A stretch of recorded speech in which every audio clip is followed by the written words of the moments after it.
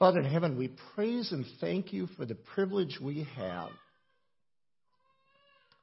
to be in your house this morning, to worship you, the creator of all. We just sang that there's not enough ink and paper or sky to write the glories, your glories. Give us a glimpse of that this morning through your word. I ask this in Jesus' name. Amen. Ask you to stand out of respect for God's word. We're going to be looking at 2 Corinthians 5, beginning with verse 17. 2 Corinthians 5, beginning with verse 17. This is what the word of God says. Therefore, if anyone is in Christ, he is a new creature. The old things have passed away. Behold, new things have come. Now, all these things are from God, who reconciled us to himself through Christ and gave us the ministry of reconciliation, namely that God was in Christ, reconciling the whole world to himself, not counting their trespasses against him. And he has committed to us the word of reconciliation. Therefore, we are ambassadors for Christ, as though God were making an appeal through us. We beg you, on behalf of Christ, be reconciled to God. Heavenly Father, these are your words. I pray that you would make them real in each one of our hearts and lives, that you'd bring us into a closer walk with you. In Jesus' name I pray. Amen. You may be seated. We've been singing this morning about the love of God. What is love? What does it look like? I'm not going to try to answer those questions, but there's a Hollywood type of love. Then there's a love that how the young kids see it. And I have some examples I want to share with you. The first one is from Rebecca, age 8. When my grandmother got arthritis, she couldn't bend over and paint her toenails anymore. So my grandfather does it for her all the time, even when his hands got arthritis. That's love. I don't see myself doing that, Jane, so forget that. Billy, age 4. When someone loves you, the way they say your name is different. You just know that your name is safe in their mouth. Terry, age 4. Love is what makes you smile when you're tired. Nicole, age 7. Love is when you let a guy, tell a guy you like his shirt. Then he wears it every day.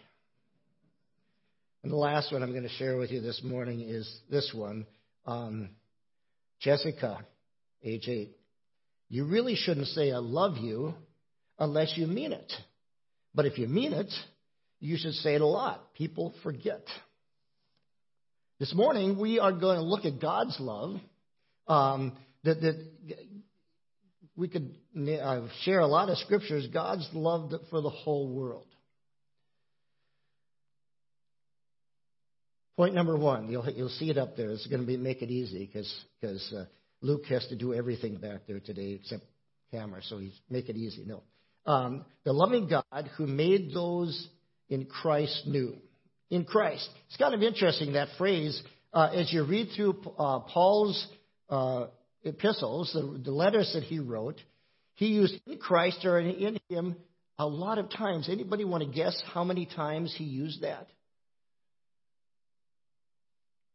143 times. That's a lot of times in the amount of writing that he did. So in Christ must be very, very, very important. And it is.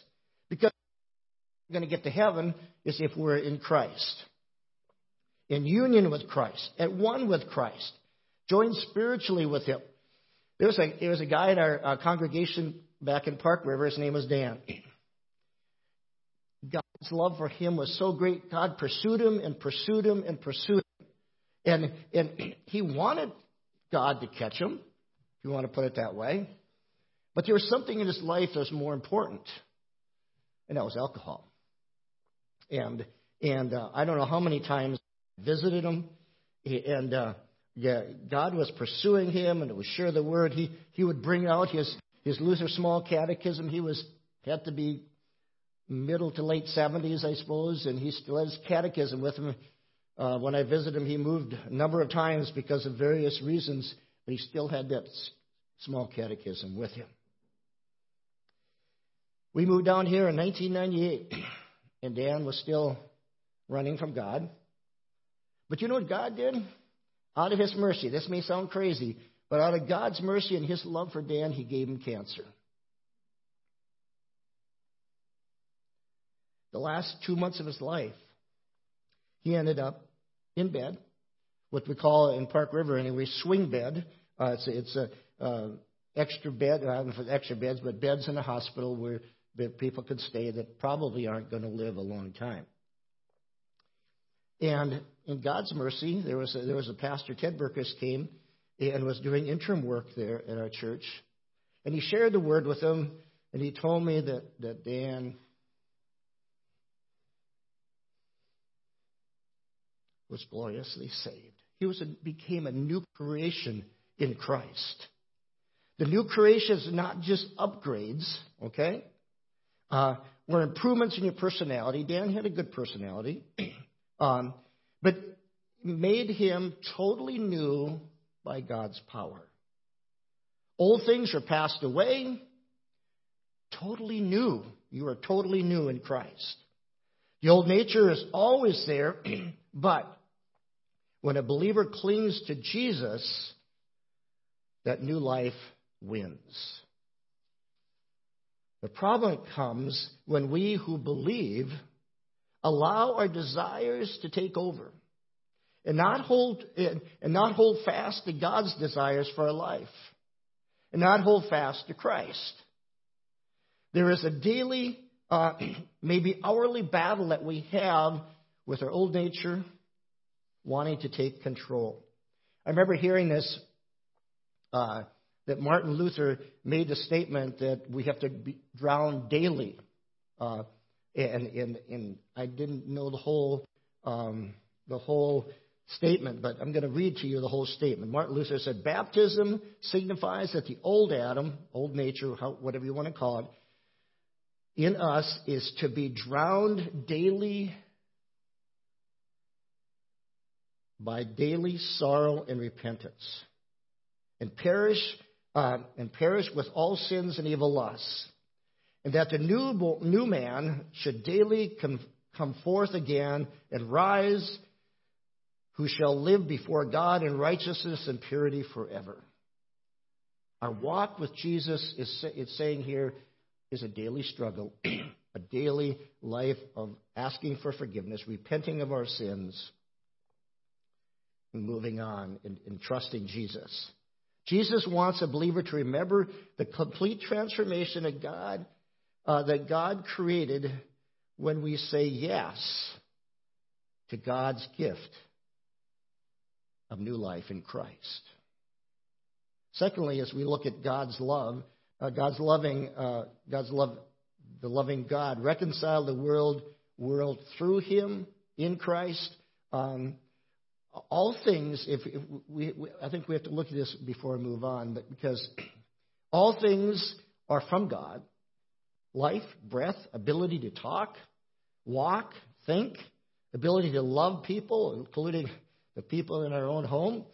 And He gives us everything that we have is His. Our homes, our car. I think about it almost every night when Jane and I have the privilege of having devotions together and laying in bed as we're praying. We thank God even for our own bed. So many people don't even have beds to sleep in. It's God's, okay? Everything is from Him and are His. He allows us to be caretakers of the stuff He has given us for a few short years on this earth. Even our ability to say yes to His gift of love. Ephesians 2:8 says, "For by grace you've been saved through faith. It is not of yourselves, it is a gift of God." God even gives us the power to say yes to eternal life. God used Christ to reconcile the world to Himself. John 3:16 says, "For God so loved the world that He gave His only begotten Son, that whoever believes in him should not perish, but have everlasting life. The definition of reconcile, I needed to work through this for a while this past couple of weeks. And from the Blue Bible, the definition says reconcile equals return to favor with those who are at variance. In other words, people that you're not, that there's a all between you and that person. Oxford Dictionary says restore friendly relationship between. About 30 years ago, maybe 29, there was a morning in our house, and there's many mornings, but anyway, this morning in particular, my second son, Luke, and I got into a discussion. Not exactly a real nice discussion, but I remember that morning very plainly. Because it was time for school, so he just took off. That's a way of getting rid of, a discussion with Dad. And a teenager that looks down upon you because of his size, not because he didn't respect me. He probably didn't respect me at that moment. But I went to the office after that. It's kind of interesting. I was preparing message for Sunday. I'm guessing it was a Wednesday, but it doesn't make any difference to you guys. But I couldn't get anything done. It was like there was a wall that I couldn't figure it out for a while. I'm slow, okay, in that respect. Then I realized that it must be that situation with my son. So what do? It wasn't easy for me to swallow my pride, but I did for a moment. But I went to the school. Went to the office, asked, where is Luke? What class is he in? And so I go down the hallway to, I'm pretty sure, it was Miss Anderson's class, and asked for Luke to come out. And we reconciled. We I think even at that time, we hugged and said, we forgave each other, and we moved on. Okay? That's what reconciliation is. It's coming to someone that you have disagreement with, and right. That's what God did through Christ. He reconciled each one of us to himself by Jesus' death on the cross. By his death, his resurrection, his blood made us reconciled to God. It is only through Christ. Jesus, the God-man, shed his blood, was sacrificed. He died, paid the penalty for our sin. And the reason why I use the term God-man is because it was the man part of Jesus that died. I'm going to tell you why I'm saying that. The Scripture tells us that God cannot die. If he died, the world and his creation would cease. God holds this world in his hand, and without him, it can't exist, and you and I can't exist. A couple of passages that I'll share with you. One of them is Colossians 1, 16 and 17. For by him all things were created, both in heaven and on earth, visible and invisible, whether thrones or dominions or rulers or authorities. All things have been created through him and for him. He is before all things, and in him all things hold together. And Acts 17:28 says this: For in him we live and move and exist, as even some of our poets have said. For we also are his children. We are in him. It is he who takes care of us, and he who lives gives us the ability to live. What the Word of God says is that God does everything. He owns everything, even all those cars out in the parking lot. If they're old or new, they're his. He holds the world together. The world cannot exist without God's power. We who receive reconciliation are totally covered by Christ's precious blood that was shed on the cross for us. Thirdly, this morning, the loving God made believers ambassadors for Christ. And maybe I would like to change the loving God appointed the believers to be ambassadors for Christ. What are ambassadors? I think we have to look a little bit at that. And what I found out is ambassadors, in reality, are only to say what their king or their president, or the one who is sending them, tells them to say when they are before another head of state. They're not even supposed to interject their thought if you are a true ambassador, okay? So, an ambassador for Christ, which includes all of you this morning that are walking with him, we're all ambassadors. As a believer in Christ, you are automatically an approved ambassador. You are to say what the Bible says, that Jesus is God, and that God loves them, loves you, loves the person you're talking to, and that he has paid the price for their sins. They're totally reconciled to God. I mean, the reconciliation is already taken care of. They just need to receive